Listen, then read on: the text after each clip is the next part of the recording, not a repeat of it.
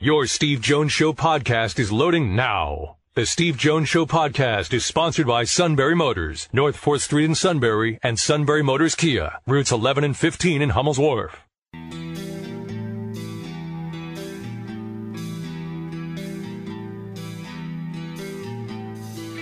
Sports talk where your voice counts. This is the Steve Jones Show on News Radio 1070 WKOK. Now, from the Sunbury Motors Studio, here's Steve Jones.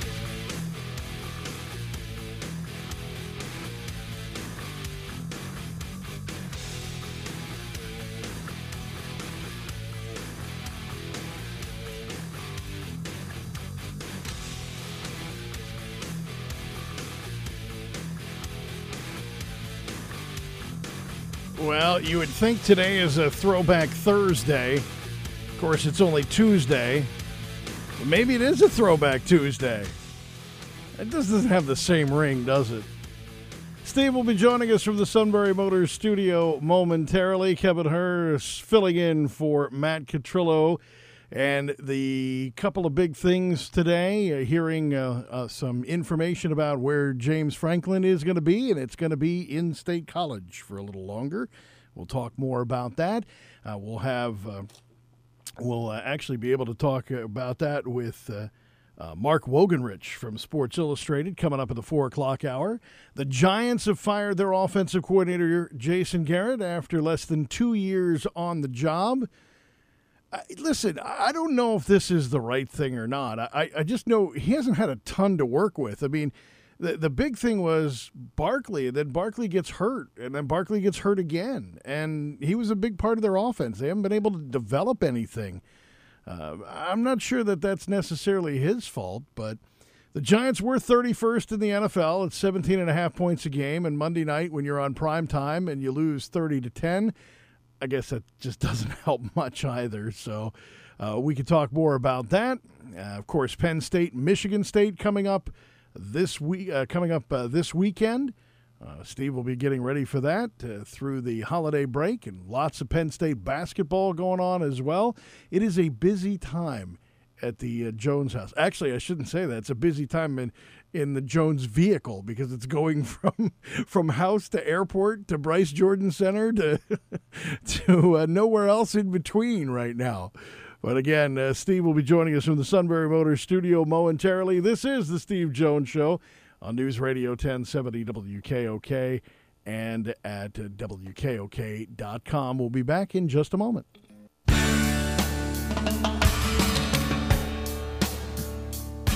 So the bike is like $1,400, right? But for the extra $600, the dude screams at you. What a deal. Listen, I don't even know if I'd want the bike. For that kind of money, it should move me. I mean, I shouldn't have to do any work on that bike. Oh, you would think. And we know how much, you and I both know how much I love exercise in the first place. It really has always been your number one priority. That's right. That's why everybody says, hey, you play golf. No. I play golf for the frustration. I do not play it for the exercise. See, now I play for the exercise.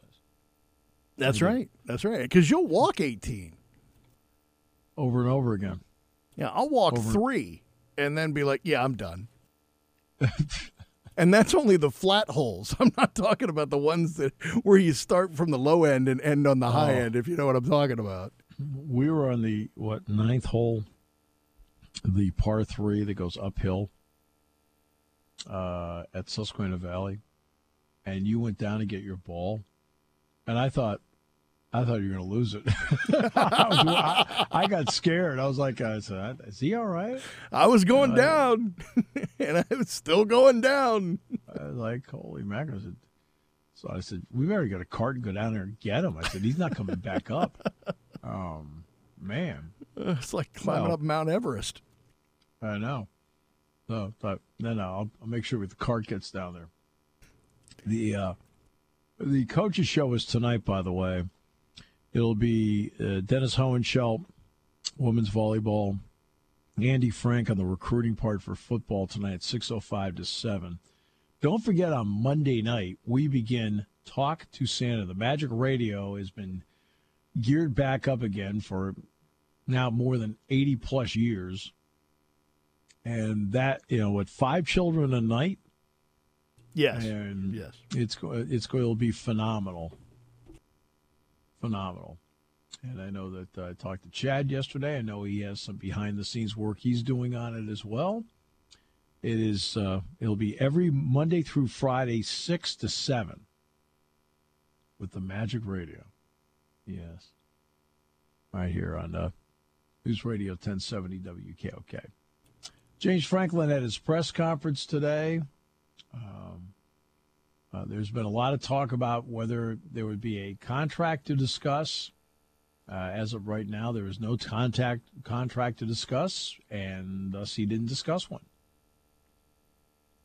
Doesn't mean they haven't been working on one, but he's not going to talk about anything until everything's signed, sealed, delivered.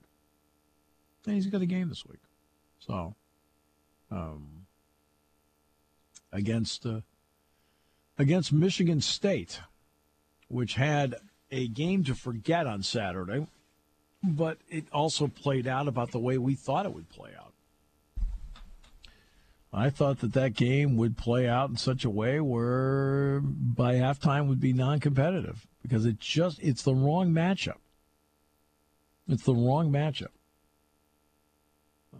Without question, it is, that secondary against those 3 wideouts in that passing game, no. Doesn't work. Mark Wogenrich is on today's show. Chris Solari, Lansing State Journal, on today's show to talk Michigan State football. I was in Lansing for a game. I think it was the year Penn State went to the Rose Bowl. Was that Kajana Carter? Was that the year was that the first year they went to the Rose Bowl?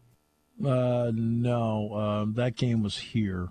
Okay. In 94. The game in 2005 was out there when they went to the Rose Bowl. That's it. That's the year. That's the year then. We actually made the trip. College Game Day was there.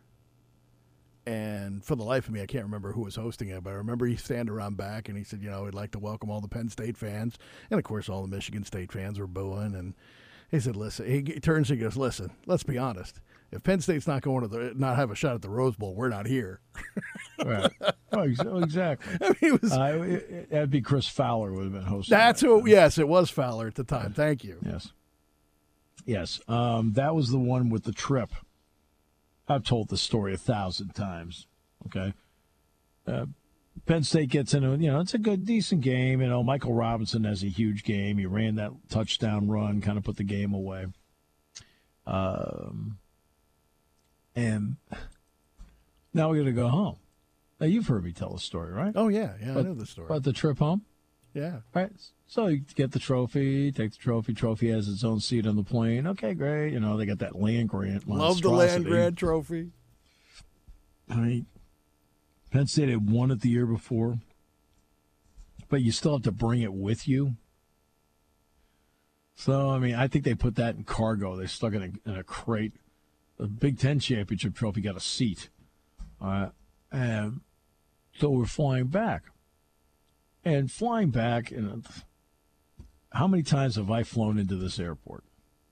And and 9 times out of 10, we come in from the north. 9 times out of 10. And this particular night, we're coming in from the north. So it's always, all right, Bellefonte, Seibert Road, Rock Road, 5 buildings, blue lights, land the plane. Right? Well, now we're coming to land, and it's Bellefonte, Seibert Road, Rock Road. And Wayne Sebastianelli, Doc Sebastianelli, who's one of the greatest guys on the planet, but is also not America's greatest flyer, is sitting across the aisle from me. He looks at me and goes, "Geez, Steve, we're coming in fast." I looked over and said, "No kidding." All right. And, of course, I panicked. Yeah, right. Oh, my God. Okay. Hang on. I'm going to finish my nap. Let me know where we land. But we're coming in fast. And we come down and go, boom. Right? Like we hit it. and we bounced in the air, and now we're floating. Like going, okay, anytime we want to come down, that's fine. And boom! You know, big football players are on board. Okay. So now they bring the plane around, and I think he stopped the plane at the top of the runway, if I remember correctly. He did not bring the plane back to the FBO, so the buses had to come down to get us. Meanwhile, there were 8,000 people waiting for us at Rec Hall. 8,000 people. And I'm supposed to speak. Joe's supposed to speak. Michael Robinson's supposed to speak. And Alan Zamitis is supposed to speak. Okay. So they come over and they said, hey, you know, first of all, everybody okay? Yeah, everybody's okay. Then they asked, you know, I was staying with Mike and Alan and with Joe, and they said, are you four guys okay to go up there? Well, I'm not going to go up. I said, I'm fine with it. I said, just get in the bus, get this over with. Let's go. They were like, yeah, absolutely. So we go over to Rec Hall. Nobody knows what happened. Well, we don't even allude to it. We get up there. I mean, Joe said very little. Mike said some stuff, which was great. Alan said some stuff, which was great. Boom, closed out. Everybody cheered. We left. So 2 weeks later, I go back to the airport, and I'm going to fly to Texas A&M to do basketball. And Carl in the FBO, who had been there for a long time, he's since retired, says, boy, I hope this is better than your last flight. I go, yeah, Carl. I said, that was a doozy. He says, doozy? He said, that plane came down, straight down, and he hit the tail and sent sparks up all over the place. He said, you guys floated about 300 feet down the runway after you bounced up. I said, okay. He says, and then you hit, and he sparked it all the way down the runway. He says, that's why we sent the buses out, because there's no way he could taxi the thing back in. I go, holy mackerel. Well, a month later, we get a report from the NTSB. They listed it as a crash. He did $3 million damage to the aft fuselage of the plane. $3 million. The best part is 109 people on board all survived. I thought that part was cool. That's right. What's the old story? What's the best landing? The one you walk away from. I had another one. We are going into Huntington, West Virginia. To play Marshall in basketball. And the wind, we're blowing all over the place. We're in West Virginia. We're in Ohio. We're in Virginia. Kentucky. Okay, we're in Kentucky. We're in Ohio. We're in West Virginia. We're getting blown all over the place, but it's okay. And it comes time to land. And I want to tell you, the pilot on that plane does a absolutely, completely phenomenal job landing that plane. I'm talking like we came down, and the dude just flat out got it done. Kind of reminded me of that night in Birmingham with the football team in a driving storm. The pilot did such a great job. And Penn State won that game 23-3. They won this game over Marshall, too.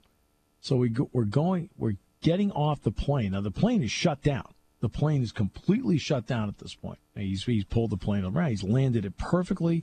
He taxis, boom, shuts it off. There's so much wind that the plane is blowing back and forth, and we literally have to grab seat to seat to walk up the aisle just to steady ourselves so we could get to the exit. And Ed DeChellis, who's now the head basketball coach at Navy, Eddie is not a good flyer. Never has been. He'll be the first to tell you he's not good. Right? And so I look over at him because he's right in front of me. I said, Eddie, you okay? He goes, yeah, I'm good. So we go up a couple more seats. I said, are you all right? He goes, yeah, I'm good. So I asked him one more time. He says, look, any flight that lands is a good one. And I looked over at Ed and I said, Ed, they all land. That's a good point. And he looks at me and he goes, you're a jerk. I said, what? Tell me I'm wrong. Tell me I'm wrong. The only story I have is, I'm flying all one day to Charlotte, or to Charleston for Charleston Southern. Yep. So I remember this. I get into Harrisburg. I get there about 6 o'clock. I'm on a twin turbo. and they have to get the weight down. And it's a new guy doing the weight. So they have to do it like 3 or 4 times. Then the pilot comes on and says, hey, by the way, it's our first flight, so we have to try and test out the turboprops. And I'm sitting there, I'm like, I got a connecting flight in Dulles. I got an airtime of 11 o'clock in South Carolina.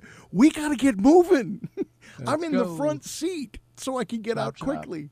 We get out. I'm texting Doug Birdsong on the way down. Here's where I'm at. He goes, how do you know where you are? And how are you texting me on a plane? I said, Doug, I'm on a twin turbo. We're not that high off the ground. We got good cell signal right now. Yeah. Pull into Charlotte after doing 3 loops around because of fog. I'm like, wow, I've looked at that bay a couple of times now. And got to the stadium at 20 minutes before airtime. Oh, God. Sat in the booth at 15 minutes till. Yeah.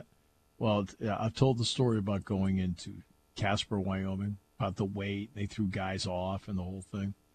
The part of the story I've never really related to anybody is the guy I was in the last row of the plane. And Penn State's going to play in this tournament in Casper. Well, some members of the Wyoming basketball team are on the plane. Okay, so I'm sitting in the last row, right, left-hand side. Guy sitting to my right on the aisle is one of the Wyoming basketball players. So, this whole ordeal, because we're sitting there, they're throwing people off and the whole deal about weight and the whole deal. People are exempt. Wyoming basketball players are exempt. Penn State basketball players are exempt, blah, blah, blah, blah. And so I got a chance to at least talk to this guy for a while. Great guy. And he ended up in the NBA. And he played in the NBA for 10 years, as a matter of fact. You watched his son play for the Chargers on Sunday Night Football, Rashawn Slater.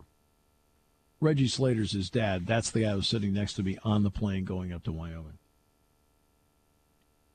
So there you go. It's a small world. Getting smaller by the minute. See, you didn't expect that part. No, that's a new one. I don't remember that one. No, I never told anybody that one. But yeah, it was Reggie Slater. Tim Loomis was the guy across the aisle from me, the assistant basketball coach. It's the one where the woman says, when I get to the gate, says, "You're on the flight from Denver?" I says, "Yeah." She says, "Oh, okay. Here to pick up my dog." I said, "Oh, okay." I'm thinking I said more information than I need, but that's all right. And then she says, I was going to also pick up my fiance Tim. He says, but they tossed him off the plane because of some stupid basketball team. And I looked at her and I said, I recall the incident. And then she calms down a little bit and she says, "So you're here in Casper visiting family, business?" I said, "Well, I'm here in business." He says, "Oh, really? What's your business?" I'm with the stupid GD basketball team. She goes, "Oh." I said, "Don't worry." I said, "They shouldn't have thrown him off." I said, "Don't worry about it. It's all right." All right. I assume we're at the bottom of the hour here. Yeah, we are. I just didn't like the music, so I didn't play it. No, it's You didn't like the music, so you didn't play it? Jeez, Catrillo does that. He's got a 4-hour meeting in your office.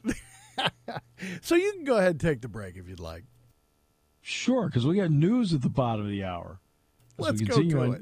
News Radio 1070 WKOK, brought to you by Sunbury Motors. Taking your calls at 800-795-9565. This is the Steve Jones Show on News Radio 1070 WKOK. Now, from the Sunbury Motors Studio, here's Steve Jones. 15 Hummels Wharf online at sunburymotors.com. Ford, Kia, Hyundai, best in new inventory, great pre-owned inventory with the Sunbury Motors guarantee. Sales staff that works with you, trade-ins are at an all-time high, at least it feels that way. And also, a fabulous service department that backs it all up. It is Sunbury Motors, 4th Street in Sunbury. Sunbury Motors Kia, routes 11 and 15, Hummels Wharf, online at sunburymotors.com. College football playoff rankings will come out tonight. When they do, I expect, obviously, Georgia to be 1. I expect Ohio State to be 2, Alabama 3, Cincinnati 4, Michigan 5. I do expect a flip-flop tonight between Alabama and Ohio State, which is irrelevant because if they are to play in the playoff, that just means you're talking about jersey color. Jersey color. That's all it means, whether you're 2 or 3. This would put Cincinnati in the prime spot. Big. Helps a lot, putting them in a prime spot. No question. All right. So now we're going to talk about the Steelers. Well, can I ask you a quick question first? Do we have time Sure, for that? I'm not resigning. Oh, darn it. Well, so every new day there's fresh hope. Yeah. The question I have is how much – I know your answer to this, but as a fan from the outside, how much credibility do I give to all these bowl projection things that are out there right now? Credibility to them? I think most of them are best guess. Some of it is where you're placed in your conference right now, and also part of it is with the Big Ten now is how long has it been since you've been to a place. That does enter into it. So in other words, say, let's just pick a bowl. Say Penn State played in the Citrus Bowl last year. Let's just say they did. They would not go back to the Citrus Bowl this year, even if they were the team that was in terms of standings. That's where they would be slotted to go. They wouldn't go back because they don't want. The big concern they got was too many times you were going to games over and over and over again. Sometimes it'd be 3 times in 7 years or whatever like that, and they felt that for the fans that was getting stale, so they did not want to do that. So bowl projections. I think what have we seen? Music City Bowl, Vegas Bowl, Outback Bowl. Well, I know you said you were asked that question on the broadcast on Saturday too, and that's why it popped into my head. You said you get a better, everybody would get a better look after this week, and that's why I was curious how much do I want to rely on these? Is that somewhat accurate? Oh, I think there's something to it. I think they've talked to the bowl people as to what they think their options are. But I think right now you can't lock them into it. Okay, they're definitely going to pick City. Can't do that yet because, again, they beat Michigan State. Now you've got another win over another ranked team to go with your win over Wisconsin, to go with your win over Auburn. Now you get this one, what I mean? And, And if they do go to a bowl game, you're definitely in to call that game. You don't need to fill. Oh no. Okay. No. All right. Just want to get that clear. First of all, they are going to a bowl game, and second of all, I can assure you, Jack Ham and I will be there, and you will be watching. All right. I just wanted to throw that out there into the universe and hope for the best. But I'm glad to hear you're doing it. It's the same guy who scheduled the holiday party for a Sunday. All right, so great. Fabulous. All right, you wanted to talk about the Steelers. I derailed you. Go ahead. Oh, no, Neil Coulon is going to join us now. Oh, even better. Yes, Neil is going to join us with some great words about it. First of all, Neil, to you and your family, happy Thanksgiving. I'm thankful to be here as well. I'll extend your well wishes to them, and please give mine to yours. Thank you. Appreciate that very much. All right, so 41-37. It was interesting the way the game played out. They played the game short-handed defensively, so I'm not shocked by the 41. How'd you feel about the overall performance when you looked at it? It was as choppy a performance I think we've seen from the Steelers in a while, and that really shouldn't come as much of a surprise either. It's a team that's going to have to continue building. And what that generally means is you're going to have highs and lows sometime within the same game. I certainly think that we saw that. The one thing I will say is this. What I remember of the 2013 season, the year that the Steelers started off 0-4, it looked pretty bleak. Even Ben was saying they were the worst team in football. Worst start a team could possibly have. I mean, it was bad.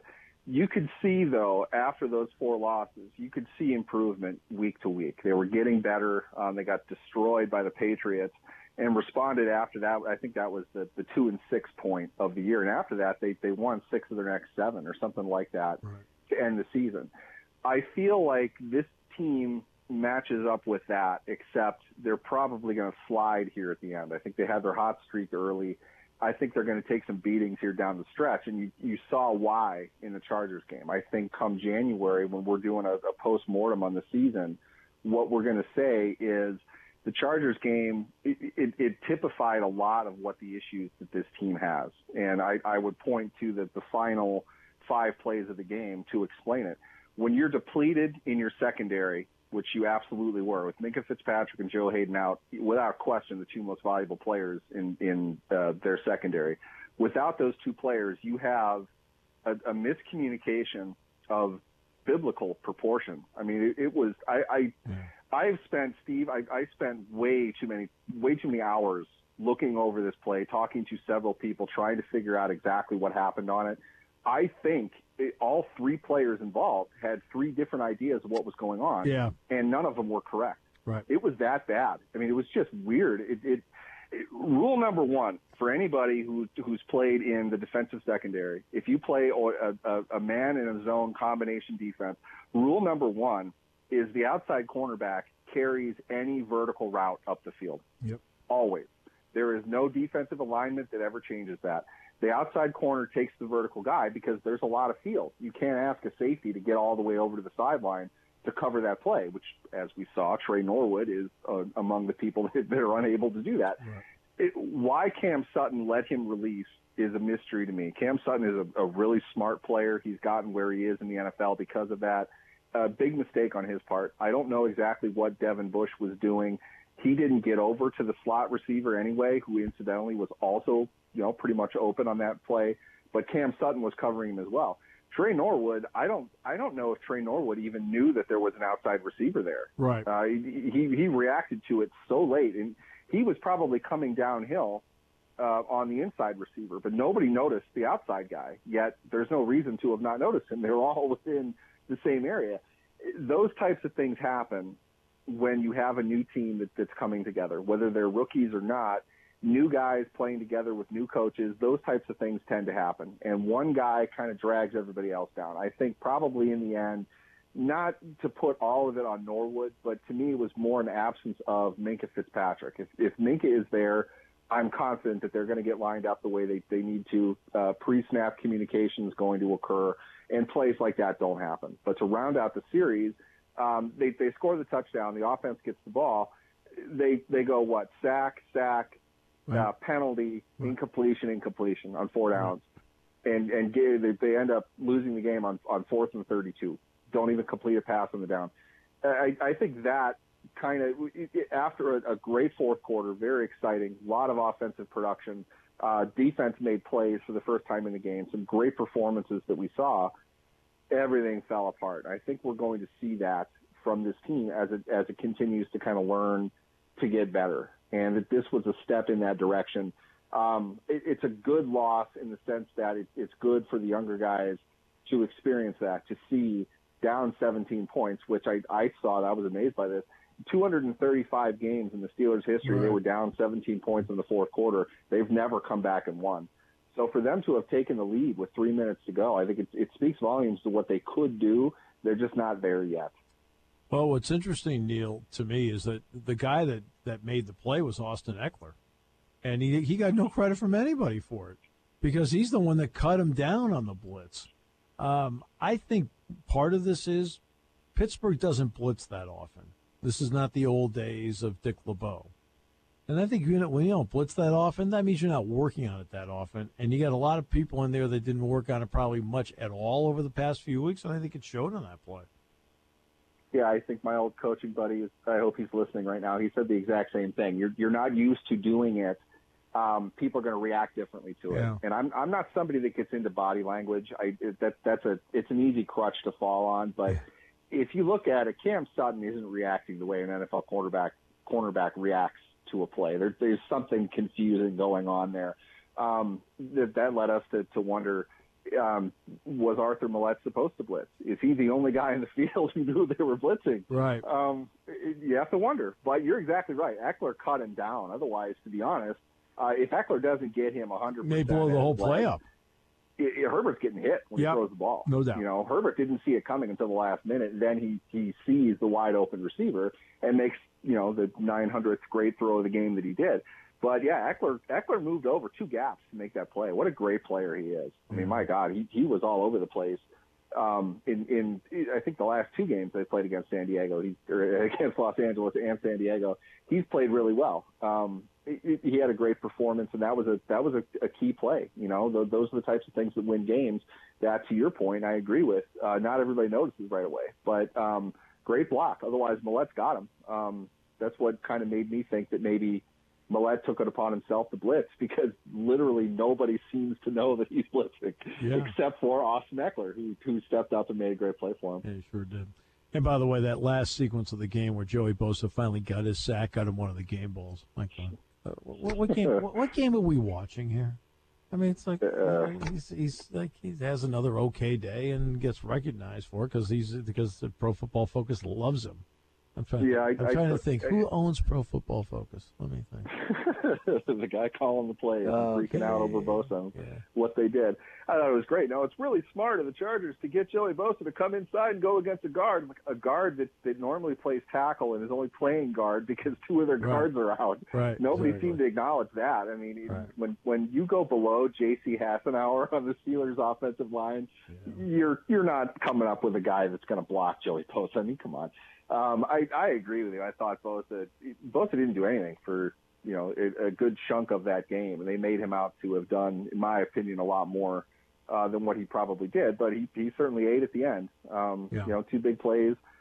It's I hate to say this to Steelers fans, but it looked a lot like T.J. Watt's game against the Seahawks. The stats at the end are going to speak volumes to a potential defensive player of the week, but it's that's just kind of the nature of front seven defensive football. You have a dominant 4 plays and do nothing the rest of the game. That's a great game. Yeah. And Bosa came up. I don't know how key those plays really were. I mean, it's crunch time, to put it mildly, for the Steelers. They're backed up pretty deep. I don't know what they're doing even without the sacks. So. But, yeah, I mean, quarterback got the ball. You want to put them on the ground, and they did a good job of that at the end. He also was on a defense that gave up 37 points. So if that's the standard, Jay Alford should have had one of the 3 game balls in the Super Bowl for sacking Brady. All right, so at the end of the game, might as well get a Penn State guy in there. To get the 3 guys, it sounds like they're going to get them back this week: Watt, Minkah, and Hayden. It's against Cincinnati. What do you think it means, especially against Burrow and Cincinnati, to get those 3 guys back? I would really hope, if nothing else, it's going to be 3 veteran players that heard Tyler Boyd's comments about how everyone gave up at the end of the last time they played them. Yep. And for Cincinnati in particular to be going out of their way to make comments like that, and I believe the following week, didn't Jacksonville take them down to the wire? Yes. This is the Thursday night game that week. Yep. Cincinnati got boat raced 2 weeks in a row after beating the Ravens big. This is a very, very talented team, and we can talk about Joe Burrow and Jamar Chase all day, but their defense has played really well, in my opinion. That's a scary unit, and they have the ability to beat anybody in the NFL. Why are they in the position that they're in? Because they're a young team that doesn't know how to win yet. So going around making comments about what an opposing team did as far as their effort level goes, that's not smart. And I would hope T.J. Watt, is the money guy of that unit, would have a thing or two to say about a player like that. I would hope that Joe Hayden would take that as a challenge. If he wants to see a player play tough, Joe Hayden better be the guy to do it. If they're all going to get in there and play, that should give the defense some confidence. But I would look to those guys to kind of feed off of those comments. This is what a team said about you. I'm not referring to specifically the generic bulletin board material. I mean, this is personal. This isn't a team telling you that they're better than you. This isn't a team waving to your crowd as they leave the stadium like Mike Hilton did. This is a guy telling you that you didn't try at the end of this game. Mm-hmm. That means everyone's going to be watching your level of effort in this game. Which side of this equation do you want to be on this time? I would hope the veterans on the team, especially the highly paid guys, would have taken exception to that and set the tone this week. We'll see if that's the case. I believe they're going to play. Well, you never know. Minkah sounds like he's the most likely. But they'll leave the door open, as Tomlin would say, to get those guys back on the field. And the Steelers are going to be a much better team with them out there than not, that's for sure. They're 6-4 because of immaturity, and that comment by Boyd exemplifies the immaturity. It's just as simple as that. At some point, they'll grow up a little bit, but they haven't done it yet. Steelers, by the way, were the only team in the division to lose on on Sunday, so that doesn't help the old cause along the way. Was there anybody in this game with the circumstances that played better than you thought, considering the circumstances? I thought we saw some stuff from Ben Roethlisberger. I don't think he played a great game, but he did better probably than I thought that he would. Alex Highsmith, I really appreciated the effort that he put in late in the game. He got shut down pretty good. Rashawn Slater's a good player. They have pretty good protection there. I thought Matt Filer did a great job handling Cam Hayward along with some double team help. But left and right tackles, I thought for San Diego held up to some degree. But Highsmith made probably more plays in this game than he has in a few weeks now. I was impressed with that. But if we're talking anything as far as the Steelers go, you have to look at this has been beaten to death, I know, but the level of effort that Cam Hayward put forward in that game, if that doesn't alone give him a top 3 vote for Defensive Player of the Year, I don't know what does. There was nobody playing on that team except for him. There was nobody in that first half in particular. The Eckler touchdown, the second one, the one that came after Herbert's unchecked, unchallenged 50-yard run down the field. Yeah. That's the snap after Hayward chases him down from behind the line of scrimmage, tackles him, gets into a fight with the opposing guy who tried to pull him off the pile, which is illegal, by the way. Probably aren't allowed to do that. No. Then next, very smartly, what does Los Angeles do? They line up, they double-team Hayward, he gets pushed off the ball. Nobody touches Eckler. Everybody else got single blocked and blown away. Hayward's the only one who should have that excuse. Right. Nobody else moved nearly as far as he did. He was out one play, and the other team just walked over him. That's the impact that Cam Hayward has on this defense and has all season long. And then he was the guy who came up with the big play at the end. He bats the pass. Cam Sutton makes a great play for the interception. They absolutely needed that because you watched the same game I did. You knew if the ball left Justin Herbert's hand, it was getting completed. Right. So it didn't get tipped. Nothing else was going to happen. And Hayward made that play happen at the end of the game when he should have been, tongue on ground, walking slowly back to the locker room. It was outstanding to see him play at that level for 4 quarters. Just makes you wonder how much more of this he's going to be able to take because there's still a long season to go here, and he's played above and beyond any point in his career.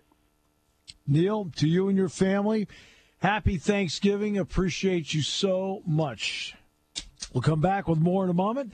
Next half hour, Mark Wogenrich, SI.com on News Radio 1070 WKOK. When it comes to car buying, there's the other guy's way, and then there's the SMC way. The other guys force you into a vehicle you really don't want. The Sunbury Motors way lets you take the time you need to browse, ask questions, and take the test drive and think on it. For over 100 years, the Mertz family and all their employees have made your experience the most pleasant one you'll ever have. The other guys won't offer you the best price for your trade, no matter how much they say they will. The SMC way is their promise to provide you with the most money the market shows your vehicle is worth. The SMC way is to offer you all applicable factory rebates on new vehicles and generous discounts. Looking for a pre-owned vehicle? The SMC way checks each vehicle in a 200-mile radius to determine the lowest price, then beat it. It's the lowest price promise, just part of the SMC way. The choice is up to you. The other guy's way or the SMC way. The SMC way wins every time. Sunbury Motors Company in the North 4th Street Auto Plaza, Sunbury, and at sunburymotors.com. Selling more cars and satisfying more customers for over 100 years.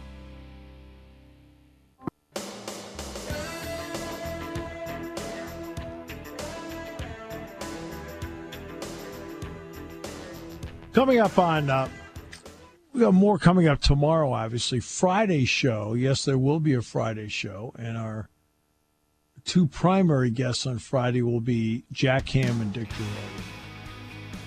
That's must listen. So, that's Friday's show. Management demanded a Friday show. Demanded it. So, what the heck? We came through. Feel better now? I'm looking forward to it. Should be a good show. Looking forward to it. So DJ and Jack on the show Friday.